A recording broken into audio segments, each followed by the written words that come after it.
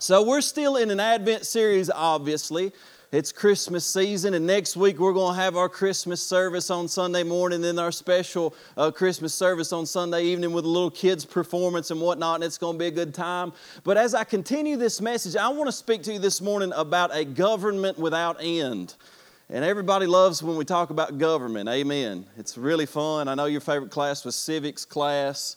And so we're going to hash out a little bit of government. I'm even going to give you a little bit of a history lesson because I know how studious you guys are this morning, and we're going to jump into that. But see, when we talk about Advent, we're talking about a thing that is loaded because, obviously, all of us, we're waiting on something. Advent means coming, and it has to do with the fact that they were waiting and longing for this Messiah to come, and we're still waiting and longing for this Messiah to return once again, aren't we? And this is constantly in us, and there's something that God does in the waiting. Just like with what Jeremy was saying. He's believing God for healing, but listen, even when God doesn't heal, He's doing something in the waiting. There may be types of healing that we don't understand that are going on in another sense. And God does as much or more in the waiting than He does when He actually finally brings in the promise. And so we're in this season of waiting, but Israel, they were a nation that had been under bondage in Egypt under Pharaoh and that government. They had went on, and in Judges, because of their own rebellion in the book of Judges, they came up under other governments and other authorities that enslaved them and put them in bondage. And finally, they're doing a lot better. David had established a throne and a kingdom, and Solomon had built a temple for worship to God, but their continual cycle of rebellion led them into exile, and they come up under the leadership of an evil empire in Babylon. And they finally came back only to come up under the authority and the rule of a Roman government, which Daniel and many other prophets had prophesied and foreseen. But in the middle of that time, when they're under all of this pain, all this persecution, all of this bondage and this slavery, prophets continued to give them promises. And Isaiah gave some of the best promises. In Isaiah chapter 9, verses 2 through 7, here's what he ends up saying. And he's talking about the fact that they're getting ready to go into exile into Babylon. And he says, "The people who walked in darkness have seen a great light. And those who dwelt in the land of the shadow of death, upon them a light has shined. For unto us a child is born. Unto us a son is given." And notice what he says, "And the government will be upon his shoulder. And his name will be called Wonderful Counselor, Mighty God, Everlasting Father, Prince of Peace. Of the increase of His government and peace, there will be no end. Upon the throne of David and over His kingdom, to order it and establish it with judgment and justice from that time forward, even forever. The zeal of the Lord of hosts will perform this." Let's bow our heads and pray over this word just for a moment. Father, we thank You so much for Your zeal. God, Your zeal to perform exactly what You promised in Your word and to us. And Lord, I believe that You are fulfilling those promises even before our eyes. And when we look at the world in the darkness, God, the good news is that in the midst of this darkness, a great light has shined into our hearts. And we're not like the rest of the world who does not have hope, God, but we have hope in You because we believe not only have You come to defeat sin and the powers of death and darkness and Satan himself, God, but You are coming again to establish a government that has no end, in which righteousness reigns and dwells. And so, Lord, we open our hearts to You this morning because in this moment, God, we know that You are the wonderful counselor and You bring a peace that this world doesn't give. And so, Father, we pray for our brothers and sisters out in Western Kentucky that are dealing with all kinds of suffering right now, and God, that You would bring that comfort, You would bring that peace, and Lord, to hearts that are afflicted and anxious this morning, God, that through Your word You would bring peace and healing and wholeness. In Jesus' name, amen. So Advent, like we said, it calls us to wait on God.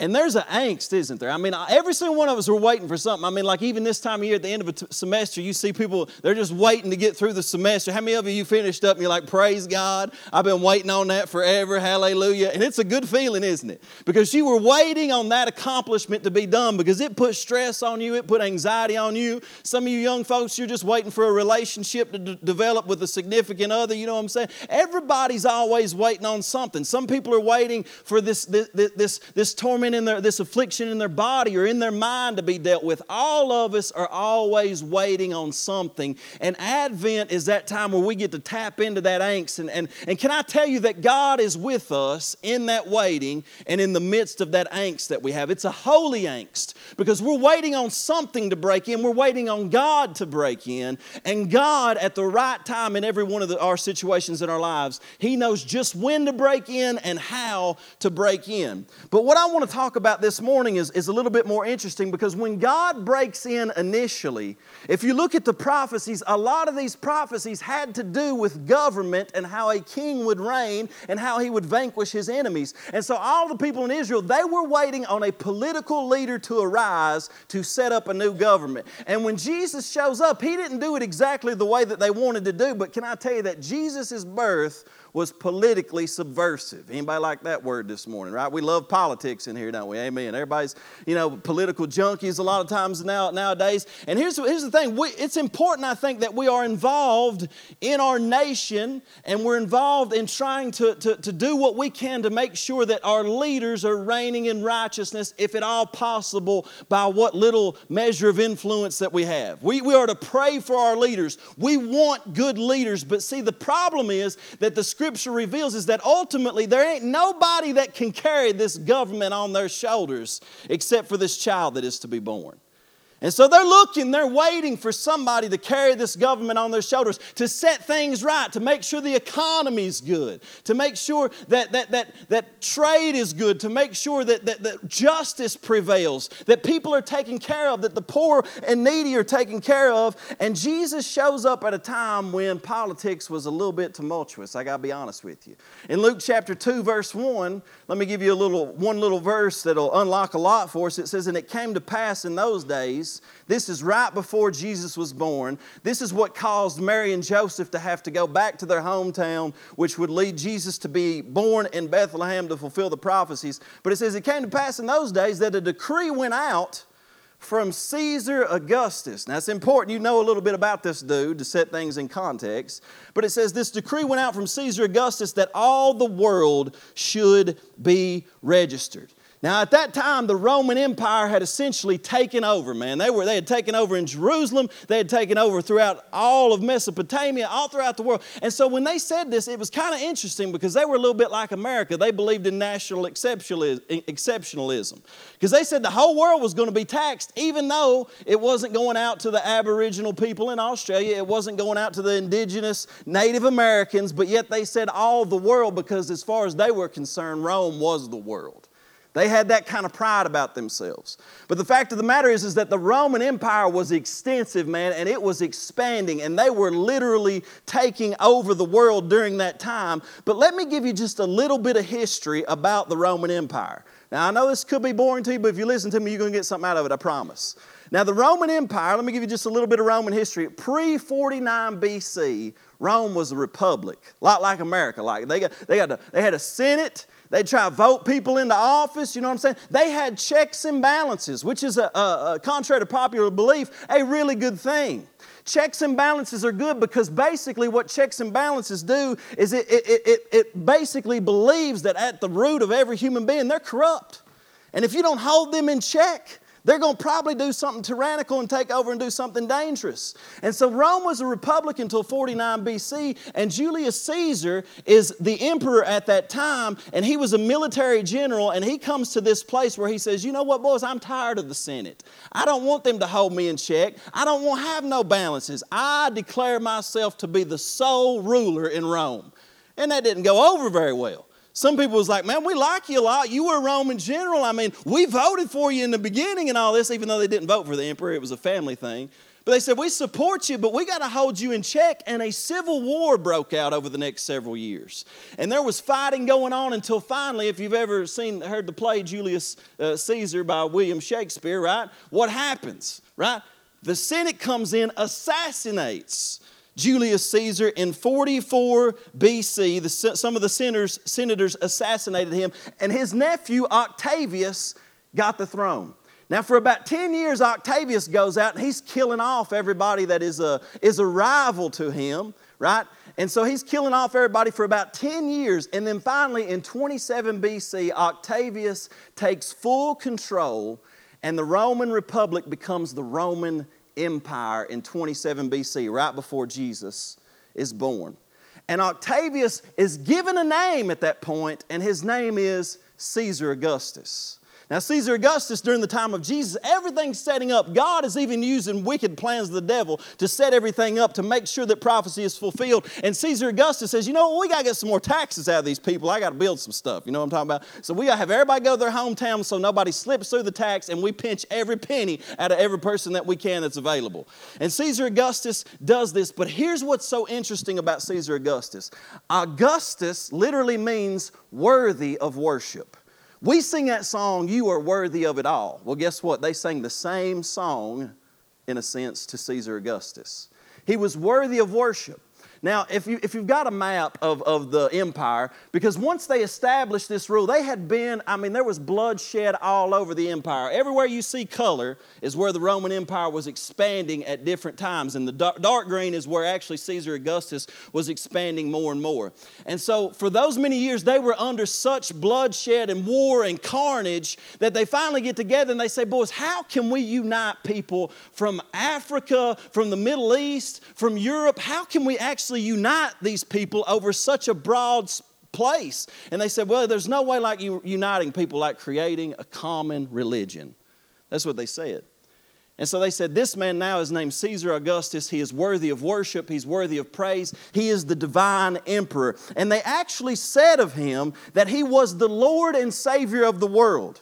They said of him that he was the bringer of peace. He instituted the Pax Romana, which was the peace of Rome. And basically what it meant is if you didn't obey all of his mandates, he'd kill you. But that was peace. We come in peace. You obey us, everything is peaceful. You don't obey us, you die. Amen. Sounds pretty good, like a good plan. And they actually kept peace, but they kept peace through terror. It was a false peace. Scripture talks over and over again about how that the world leaders come in offering a peace, talking about peace, but ultimately the peace that they offer is not the same peace that this King Jesus brings. But they called him the bringer of peace. He brought in what was called the peace of Rome, Pax Romana, and they called him literally the Son of God, and they spoke of him and said, and of his kingdom there will be no end. Now, I found a writing because what they would do is they'd set up statues of this guy everywhere. Everywhere you go, you'd see statues of him. You'd see plaques with certain things written on them. And there was one statue during this time that was erected, and underneath it, it said something like this, which was translated. And so here's what it said, if you want to put that up for me. It says, Divine Emperor, Lord and Savior, Son of God, Bringer of Peace. The most divine Caesar, we should consider equal to the beginning of all things. For when everything was falling into disorder and tending toward dissolution, he restored it once more and gave to the whole world a new aura. Caesar, the common good fortune of all, the beginning of life and vitality, all the cities unanimously adopt the birthday of the divine Caesar as the new beginning of the year. Whereas Providence, which has regulated our whole existence, has brought our life to the climax of perfection in giving to us the Emperor Augustus, whom it filled with strength for the welfare of men, and who being sent to us and our descendants as Savior, notice the names it's given him, has put an end to war and has set all things in order. And whereas, having become God manifest, Caesar has fulfilled all the hopes of earlier times, in surpassing all the benefactors who preceded him. And whereas, finally, the birthday of the God Augustus has been for the whole world the beginning of good news. And that word in the Greek is euangelion, which is the word we call gospel. Concerning him, therefore, let a new era begin from his birth. So, there was a scholar that said, y'all, you think this is just kind of a joke, and you think us modern people in America think, well, they said all that stuff, but they didn't really mean it. But see, there was a scholar named N.T. Wright. He said not only was belief in the emperor being divine at that moment, at that time, among the majority, he said it was both obvious and uncontroversial. He was worshipped throughout the empire. And matter of fact, if you didn't worship, like when you passed by, they had guards standing at these places to make sure you paid homage to the emperor and did what the emperor said, and he was worthy of worship, and you had to exalt him as such. Now, this was crazy because they would institute festivals and worship, and they would say, you know what, he has brought good news. This is the gospel of our Lord and Savior who has won the battle. That's insane. When I first started reading about this stuff sometime back, it blew my mind because I'm reading what they're saying in Scripture, and I'm measuring up against what's going on in the world at that time when Jesus was born, and I'm thinking, man, this is the most politically subversive thing I've ever heard of. Because when the angels show up, and when the angels come to Mary, for example, in Luke chapter 1, verse 30 and 35, they know, guess what? That at that time, God has brought about and allowed things to happen in such a way that Caesar Augustus is the emperor, and the angel says to Mary, do not be afraid, Mary, for you have found favor with God, and behold, you will conceive in your womb and bring forth a son, and shall call his name Jesus. And Jesus literally means Yahweh is salvation. They're saying this guy's going to be the true Savior. You know that stuff about Caesar Augustus being the Savior? This dude is actually going to be the real Savior. And then he says, he will be great and will be called the Son of the Highest.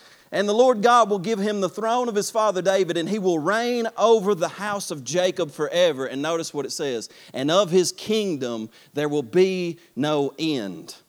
Then Mary said to the angel, how can this be, since I do not know a man? And the angel answered and said to her, the Holy Spirit will come upon you, and the power of the highest will overshadow you. Therefore also that Holy One who is to be born will be called the Son of God. Now, in the context of the Roman Empire, that was treasonous.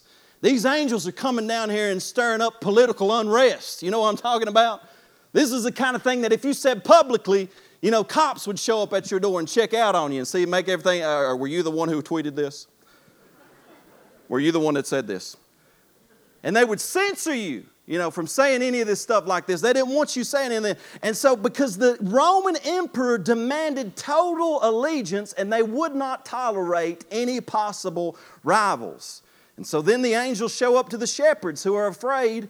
And the angel said to them, the shepherds, in Luke 2, verse 10 through 11, fear not, for behold, I bring you what? Good news. The gospel. Euangelion, the same word they would use for whenever the emperor did something awesome. He said, this is the true good news, and it's good news of great joy that will be for all the people. For unto you is born this day in the city of David a Savior, who is Christ the Lord. They go on to say in Luke chapter 2, verse 13 and 14, it says, suddenly a great company of the heavenly hosts appeared with the angel, praising God and saying, glory to God in the highest heaven, and on earth peace to those on whom his favor rests. And that is politically subversive because they would say that the peace of Rome came on whomever Augustus's favor rested. And the angel is overturning this and say, do you not recognize that Satan himself is trying to raise up a false government with a false king, with a false God, with a false ruler? And I'm telling you right now that the one that is to be born is the true bringer of peace. He's the one who brings the true gospel. He's the true Lord and Savior, and He will establish a kingdom. Caesar's kingdom will come to an end. Caesar is a fake, but this boy that's born, this boy right here is going to establish a kingdom, and that kingdom will never end. And see, this changes everything. It is totally subversive because what God comes in and does is He says, yeah, I want to show up and I want to restore you back into relationship with God.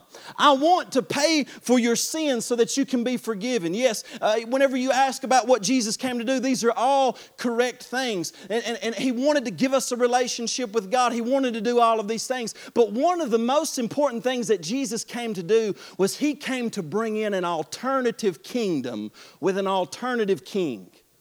We don't serve the kings of this world, folks. We don't serve the kingdoms of this world. We serve a kingdom that is an alternative to the kingdoms of this world, because every kingdom, including Caesar's and Rome and every empire throughout history, and can I tell you, even America itself will fall. Do I want America to fall? No, I pray. I pray that our nation could be the best that it could possibly be. But the problem is that every nation at its root has corrupt leaders who are influenced by the demonic, my friends. And we see that happening right now in our world. And we pray, Lord, let our leaders turn from their wicked ways and let them follow Jesus. But can I tell you right now, people say, well, you know, these government officials and these politicians, they need our support. Can I tell you that more than they need our support is they need our witness? More than they need our support, they need to see Christians who believe in a coming kingdom in which righteousness dwells. They need us to tell them about Jesus. Because there's this thing, well, let's just try to toe the line and do some good things. Can I tell you, I want what's best for this nation. I believe that even God does too, but there are corrupt leaders in place and they don't follow Jesus. And you and I follow Jesus. And our allegiance as Christians first and foremost should be to the kingdom of God. That's where our allegiance is first and foremost. And see, that right there is politically subversive. That right there is even subversive among most American Christians. Because your allegiance first is probably to America at the end of the day. Somebody amen me this morning. You bow down to the flag before you bow down to Jesus. And again, do not get me wrong. It's important that we support our nation. It's important, honestly, that we support all nations. We want people to know Jesus. We want righteousness and human flourishing to prevail.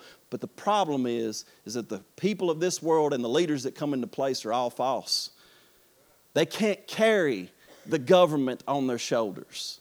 We want them to. Now, there's been good leaders throughout history, and every now and then God, by His mercy, grants us a good leader who does a lot better than some of the others. Amen. And I know some of you already don't like this. You've about tuned me out because you're like, well, you ought to preach the good news of the Republican Party or something like that. And y'all, I'm Republican. You know what I'm saying? I'm politically conservative. Don't get me wrong. But at the end of the day, I'm just trying to tell you that my man is Jesus.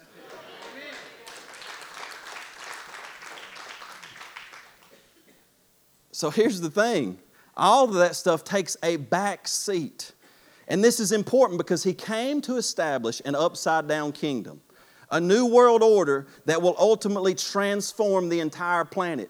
And Jesus is not of the Republican Party. He's not going to show up and say, you know what, boys, now we're going to get the Republican Party to take over the whole world. He ain't going to do that. He's going to vanquish all parties, and there's going to be one party as the children of God in the kingdom of God, worshiping the true King who is on His throne. All parties will be put down. And here's the thing. If you get too tied into one thing right here and now, and you're not tied in and rooted into who this King is, you're going to miss it in one direction or the other. You're going to miss it in one direction or the other. It's not time to get so rooted and grounded in politics that we forget who our true King is. And so there is an alternative king and an alternative way of life. And here's the thing about Jesus' kingdom. When He comes, it doesn't put anyone in bondage. It doesn't impose sentences on anyone. It forgives. It heals. It sets people free from wounds and self-destructive sin. It breaks every chain and sets the captives free. And it sets you free to actually love and forgive your enemies. This is all the kingdoms of the world throughout history, they gained power over people through violence, through subjugation. This kingdom shows up and this king shows up and they're afraid that he's going to take over, and that's what the Jewish people want him to do. But instead of taking over, what does he do? He self-sacrificially lays down his life. He said, this is an upside down kingdom. This is an upside down kingdom. You're not going to take over the way that you think you're going to take over. You're not going to take over through violence and power. The Bible says that the cross is foolishness to those who are perishing. They don't understand it because a king shouldn't die. A king should rule. A king should take over. A king should make everybody submit. But this king simply lays down his life, and while we are crucifying him and murdering him, he says, Father, forgive them. They know not what they do. And the beautiful thing about this is that Jesus invites you and He says, I know that all the kingdoms of this world are going half crazy and they fight for your allegiance, but I'm asking you now for your allegiance. I'm asking you to follow me in self-sacrificial, self-giving, other-oriented love. And if you are willing to lay down your life for this cause, you, like me, will be raised from the dead and you will inherit an eternal kingdom. Because all of the kingdoms of this world, your favorite party, your favorite politician, they will die and go into the ground. And just like you and I, if they do not know Jesus, they will inherit no kingdom. Amen. This is a good word for us. Gives us a little bit of a reality check. He's saying Augustus is not the true king. All of these political leaders are not the true king. And like we said, some of them need our support, but more than anything, they need our witness. They need to know Jesus. And that's what we're called to do. So Isaiah, you see this, that Jesus is born into this context with a literal world leader who's being worshiped as God. That's crazy to think about, isn't it? Do you know that in the end, when Jesus comes back on the scene, the same thing will be true? When Jesus returns the second time, there will be another world leader who is literally worshiped as God. You say, that's just crazy. I don't see how that could ever happen. It happened over and over again in history. The reason Christians died at such a massive rate within the first few hundred years of the church was because they would not worship the emperor. And he killed them for it, because they were worshiping the true king. And I wonder if it happened today, how many of us followers of Christ would actually worship the true king? Or would we bow our knee to the systems of this world, the powers of this world, hoping and trusting in the powers of this world? See, when Isaiah shows up, there was a great darkness over Israel, the same way that there's a great darkness over our world. And he said, look, you're going to go into exile. You're going to go through some suffering. He says there's going to be some darkness for a season. You're going to go through some pain and heartache, but this light is coming. This joy is coming. Healing is coming. Provision is coming. And all of this stuff is coming through a child. That's what he says. It's all going to come through a child, and this child's name is going to be Jesus. And in Isaiah 9:6, we read it, for unto us a child is born, and unto us a son is given. And see, Advent reminds us of this, because when the world starts going half crazy, y'all, you'll put your hope in anything. You think that a political leader or medical science or something out there in this world is going to come in and save the day. What it reveals is deep down in your heart, you have a need for the security and the salvation and the hope that only Jesus can bring. But you look everywhere and the world offers you something. Man, they offer you this new politician. They offer you medical science. They say, oh, but this vaccine, it's going to take care of everything. Yeah. All these things that you put your hope in, that you think is going to bring salvation, they will not bring ultimate salvation. And let me just say this for a moment. Let's just say for a moment that there is a political leader that comes in the next election, and he does bring in medical science, and there's a vaccine that works and vanquishes all sicknesses, and he sets the economy back in place, and everybody's flourishing, and we got more money than we know what to deal with. At the end of the day, there will still be anxious, sinful hearts that need Jesus. They can set everything right that you wanted and everything you've been praying for and believing for your political scheme and worldview. And at the end of the day, there's still hearts that will not be fulfilled, that will still be broken, that will still be full of anxiety. And they'll still be arguing and bickering, and there'll still be divisions across the aisle that even splits the church. And there'll still be hearts that need Jesus. And that's where it comes to, because when Jesus comes on the scene, it says, unto us a child is born. And this is the child that we need to put our hope and our trust in. And the government will be upon His shoulder. His name will be called Wonderful Counselor, Mighty God, Everlasting Father, Prince of Peace. And of the increase of His government and peace, there will be no end. And see, we see His attributes in what Isaiah reads and what awaits us when Christ is fully reigning on His throne, but also what is available to us right now as we wait for His return. He says there's a salvation that's coming through a child. And He gives us His very own Son. And notice about His attributes and the qualities that He possesses, the abilities that He possesses. I'm going to go through 5 really quickly. Number 1, He will carry the government on His shoulders. And I've already mentioned this very clearly. But see, how many of you all right now are currently happy with the politics of America? They ain't nobody happy. Were you happy 4 years ago? Some of you say, well, I was a lot more happy. I was. I get that. But really, at the end of the day, we just sort of get sucked into this battle of a pendulum swinging. Democrat to Republican, warring, division, hating this group, hating that group, and we lose the kingdom mentality of self-sacrificial love that seeks not to advance America so much as we advance the gospel. America has always flourished when there were gospel principles at its core. And the more those things have eroded and the more we've got our eyes off of Jesus, the more America itself has eroded. The more we look to Jesus, the more we will see flourishing in our land, in our communities, and in our governments. When we don't look to Jesus and we start looking to other leaders or other ideologies, that's when we start to see more corruption and more destruction. And so it's a pull back to Jesus because He's the only one upon whom the government can rest on their shoulders. And when He comes, He's going to speak. He's going to heal our divisions. His words will be like a two-edged sword that will cut. And like I said before, there's going to be one political party called the Children of God. And I'm going to be excited about it. I mean, some of y'all, I wonder if you even try to witness to a Democrat. You know what I'm talking about this morning? I mean, I'm just cutting at you a little bit. Here in southeastern Kentucky, I mean, we label ourselves by blue state, red state. I get that.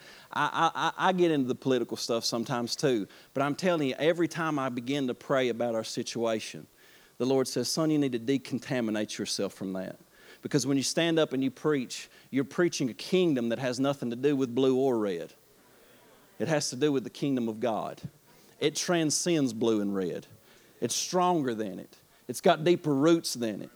And I came not to boost a political party. I came to establish my kingdom. These kingdoms are going to fall and everything else is going to fall, but the government with Him is going to never end and it's going to last forever. And it says, number 2, that He will counsel us wonderfully. And we need this. We need this counsel because I'm just like anybody else. I get caught up in this stuff. Matter of fact, I mean, there are times I got buddies in here that I talk to about politics and we get tore up sometimes. Anybody amen me? Like it happens. That's us. We're humans because we want good to happen. I don't want our nation to crumble. I don't want crazy things to happen. I want good leaders to make good decisions. And sometimes that drives us crazy, doesn't it?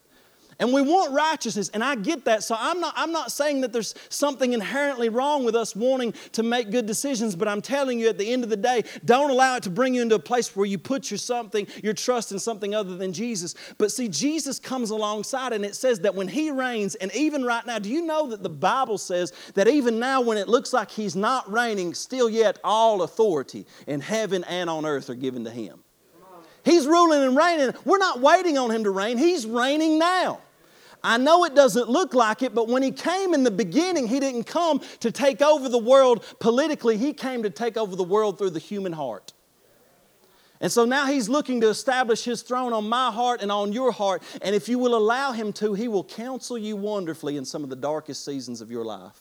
Many of you, you're going through dark seasons right now. You don't know what to do. You don't know what job to take. You don't know if you should move. You don't know what you should do with your children. I mean, the schools are half crazy most of the time, and we just don't know what to do. But if you will come to Jesus in the midst of that darkness, He will come and bring you counsel and wisdom and guidance and direction and peace for the decisions that you need to make.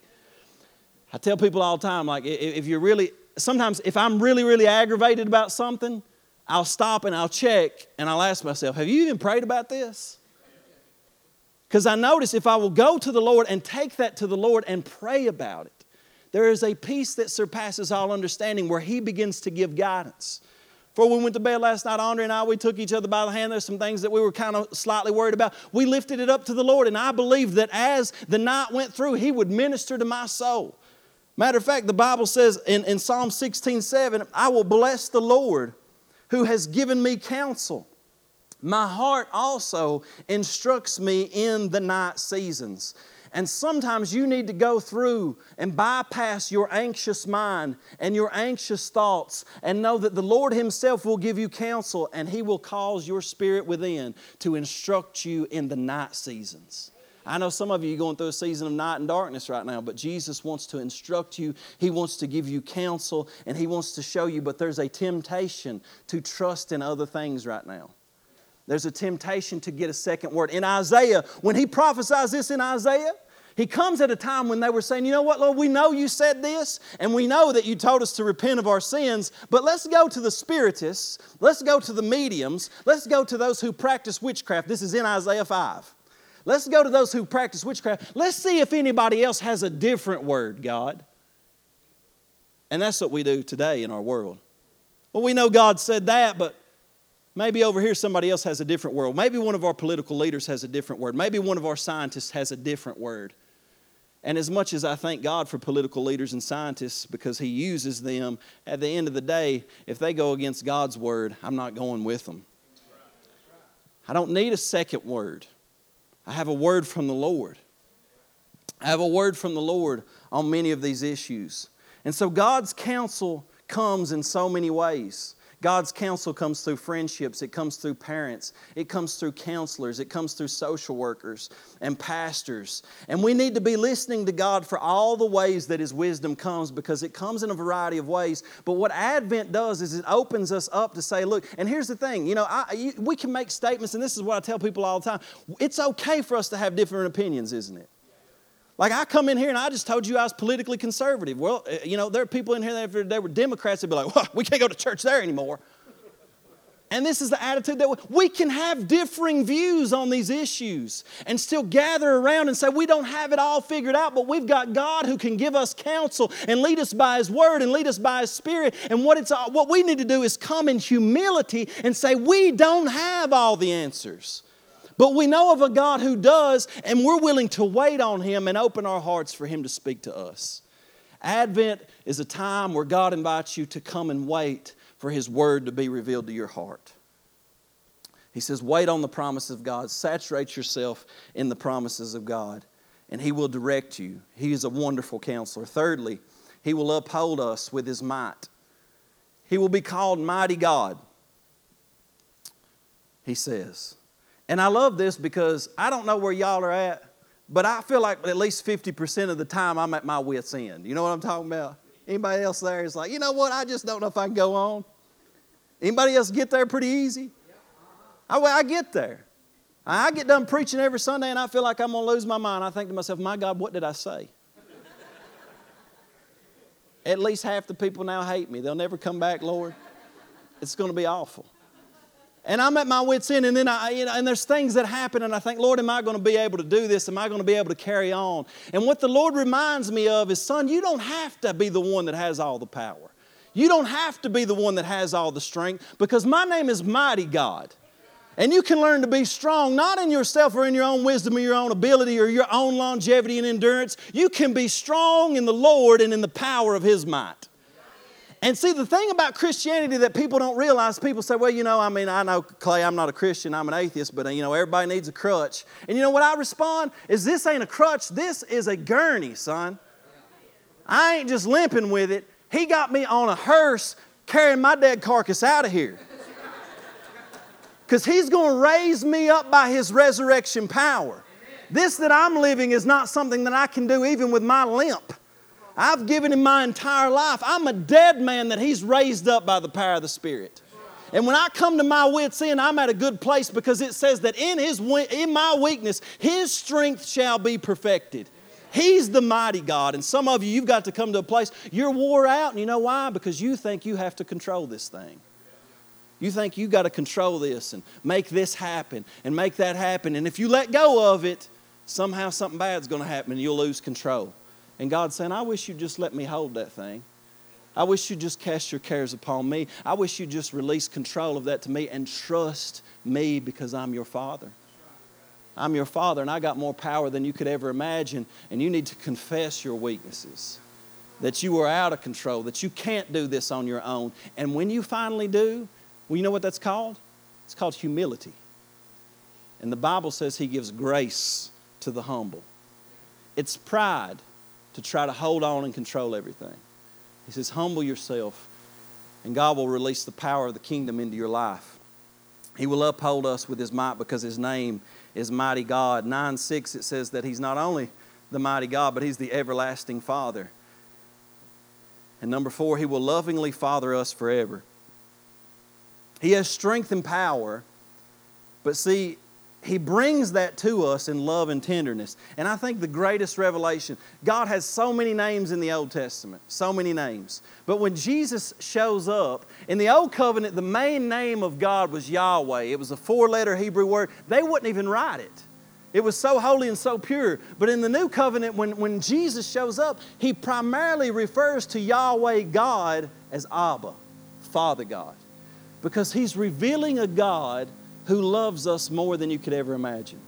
A Father that cares for us, a Father that nurtures us. He teaches parables and He says this Father is a Father who will leave the 99 to go after the one. And you know what I love about this loving Father? Is that the Son, He's out half wild, covered in pig slop, and the only reason He goes back to His Father is because He's hungry. It's not even out of love for His Father or He misses His Father. But you know what? The Father knows His motives, that He's only coming home because He's hungry, and yet the Father still runs out to meet Him, kisses His neck, falls on Him and hugs Him because He just wants His Son back home. He don't care what your motives are when you come. He just wants you to come because this is your Heavenly Father who loves you. And in the world that's broken, the thing that is going to give you the strength that you need is to know how loved by your Father that you are. Jesus reveals this God. He comes and reveals this God as an everlasting Father, an eternal Father. And we interpret God most of the time, and even our difficulties, just like what Jeremy said this morning. Oftentimes when you go through difficulties, you go through sickness, you go through pain, it's easy for us to interpret God through a harsh lens and say, well, why is He bringing this on me? What have I done? He must be mad at me. He must be punishing me. Do you know that as a child of God, Jesus Christ took every punishment that you could ever deserve? He did it and said it's finished so that you can know no matter what you're going through, it is not your Father punishing you any longer. Your Father will bring loving correction to you. He will direct your steps. He will give you correction. He'll give you even a rebuke on occasion. But He will not punish you with those things because Jesus bore that punishment on the cross. But see, we get this lens of God that He's angry, that He's harsh, that He's rejected us, that He's hateful. But see, this is a God who's loving, tender, compassionate, and He suffers with us in our brokenness. And He desires our ultimate flourishing, and His main goal is that we would be shaped into the image of Jesus, His Son. And one day He's going to make that flourishing permanent in the government that's without end. And here's the last one. Number 5, He's the Prince of Peace, and He will rule with a peace to quiet the chaos of our lives. Now, I just love the fact that in the end, He's going to come back to a new Jerusalem. Can I tell y'all a crazy story? This came to my mind, and sometimes if a crazy story comes to my mind, I'm just going to tell it. I'm going to out myself here, how dumb I was when I was a kid. When I was a kid, I got a tattoo right here on my arm. Amen. I was a teenager, and I went, my buddies, and back then I used to be on the sauce, y'all. You know what I'm talking about? I made bad decisions. I didn't have the counsel of God. I was under the influence of inebriation a lot of times. And I got a tattoo, and I didn't like it, and I was under the influence of inebriation once again, and I burnt that thing off my arm. I know that's crazy. I'm about 16 years old, something like that. I burnt that thing off my arm. And I remember later on in life when I got saved, I had a dream one night, and this is crazy, but in this dream, see, that scar represents something to me. It represents my fallenness. It represents just how broken I was, how crazy I was, how I didn't have God. I didn't know God. I had no peace in my heart. I was looking for something, and I did the most foolish things, and there was no rhyme or reason to some of the things that I did. I mean, I was so ignorant, with no counsel, with no wisdom, with no guidance to help me through what was going on in the inner turmoil of my life. Now, don't get me wrong, I was surrounded by good people. I had good parents that would lead me, but that's not the point. They're not Jesus. And so I made that decision. I did that, and it heals up, but I had this dream one night that I was in a tattoo parlor. And in this tattoo parlor, I'm looking at it, and I said, I said to this guy in the tattoo parlor, I said, this scar on my arm, it just represents something in my past that's not good. And I want it covered up because I don't want to see this scar anymore. And I said, I just don't know what to get over it. And he said, well, of course you know what to get over it. And I said, well, no, I don't. And he said, yeah, you do. And I said, well, what is it? And he said, you're going to get the city of Jerusalem. And I woke up from that dream and it was like, my heart was pounding because it seemed so real to me. So I got up and I started getting in the Bible and I read scriptures about Jerusalem and about the New Jerusalem and how David said, Lord, let my right hand forget its skill if I forget you, O Jerusalem. Because Jerusalem is not simply a city in Israel. Jerusalem is an ideal. Jerusalem means a foundation of peace. A foundation of peace. And when Jesus establishes His kingdom, what did John say He saw? He said, I saw a new Jerusalem descending out of heaven. And that's where He's going to rule and reign from. He's not going to rule and reign from the White House in Washington, D.C., y'all. He's going to rule and reign from the New Jerusalem, the foundation of peace, that which God established in the beginning, which is fully restored once again. And He says, everything that's been broken, your past when you was a teenager and you made crazy decisions, He said, I'm now establishing you in peace and I'm covering over every crazy thing that you've done. And I'm going to give you wisdom and counsel and I'm going to give you might and power to do what I've called you to do. And I'm going to take on the government on my shoulders and you're going to rule and reign with me forever and ever. That's good news, isn't it? And when we talk about this peace, man, what we need more than anything this Christmas season is we need the peace of God. And when we talk about peace, there's really two kinds of peace. There's one where there just isn't any bad things happening externally. And thank God when there's not. Sometimes I'm just waiting on the next call of some kind of tragedy or disaster, I feel like. But all of those things are going to continue to happen. But biblical peace is a defiant peace that is something deep in your heart, regardless of what's happening in the world, regardless of what's happening on the outside. And we're waiting on this kingdom that brings ultimate peace, but God is saying in the midst of the darkness, I want to bring that peace into your heart now, because I'm the Prince of Peace.